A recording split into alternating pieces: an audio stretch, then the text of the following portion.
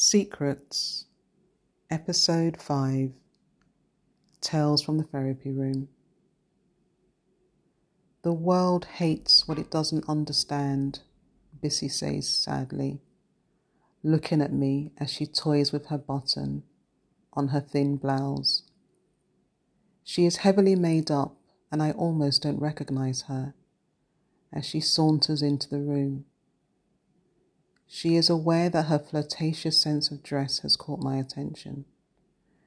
She strides in, swinging her well-developed hips from side to side.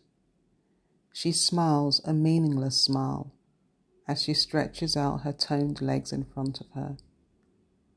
Her feet almost touch mine, and I tuck them away neatly underneath my chair. "You look flustered," she says, as she makes herself comfortable. I do not respond, gathering my thoughts together, but I smile at her gently to acknowledge her observation. I think back to our last session and her reference to being cloaked in shame. I wonder what it feels like to have carried the burden of knowing that your mother and her brother have created you. Did I tell you they were twins, Fola? I'm about to ask for further clarity. Before I can respond, she nods her head. My mother and her brother were twins. She smiles as if to herself. I struggle to look at myself in the mirror, she says in a whisper. I cannot make peace with the story of my birth. I want to be like everyone else. I crave normality. I often ask myself what it feels like to be normal. Where do I begin, she continues.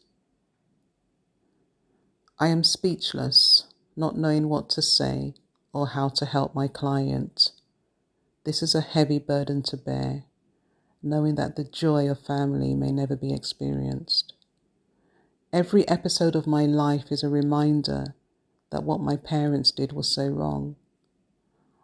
I have spent sleepless nights trying to rationalize their decision.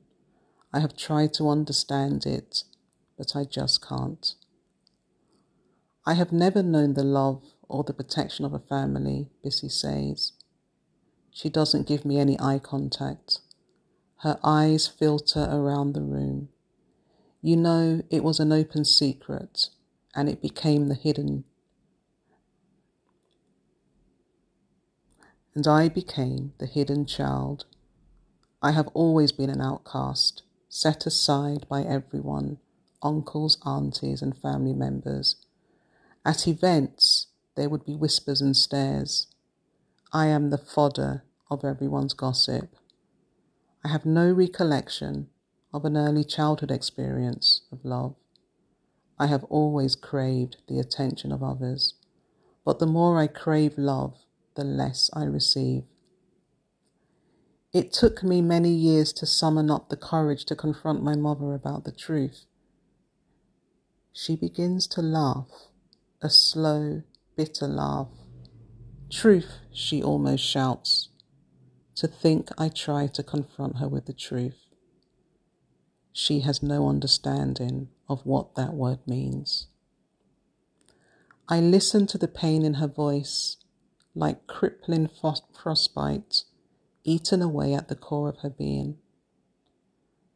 My mother kept everything hidden.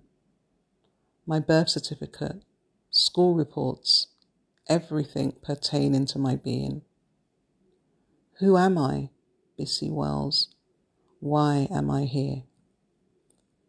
At this point, I try to rescue her. The agony in her eyes is unbearable to hold.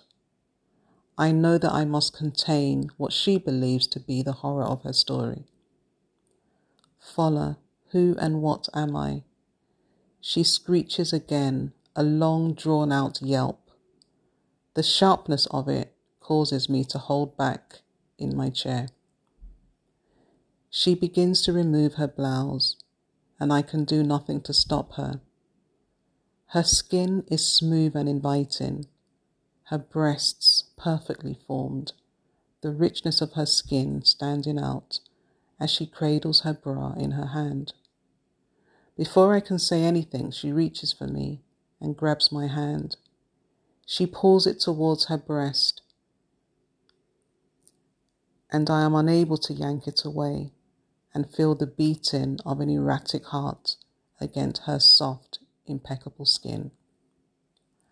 I pull my hand away from her, but tell her in a gentle tone that I am not repelled by her and that I need nothing from her other than to work with her in a professional capacity. She shakes her head in sadness. I am always taken for granted. I am taken for granted by men and women alike. I give but never receive anything in return. I seek validation in all my relationships, but never find it.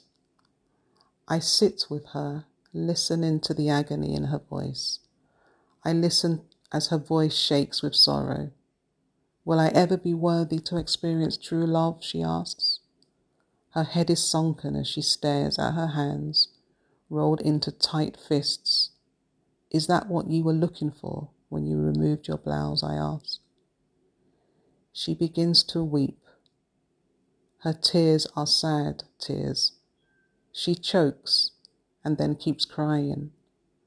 I reach out my hand to hers, wondering if it's safe to do so. She reaches for it and clasps it tight with what feels like all the strength she can muster.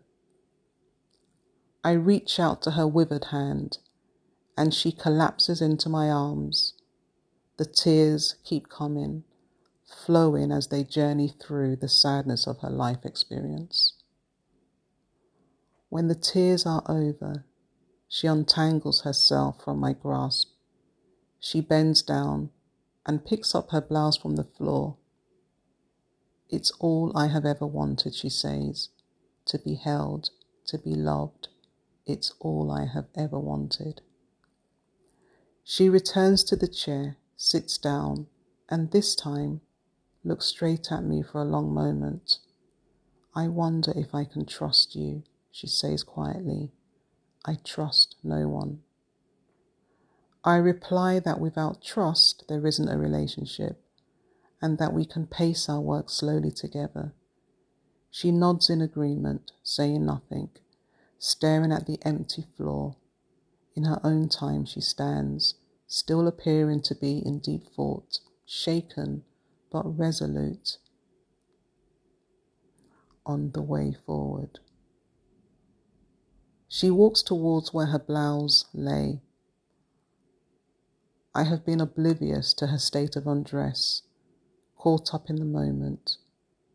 See you next week, Vola, she says, buttoning her blouse as she walks towards the door.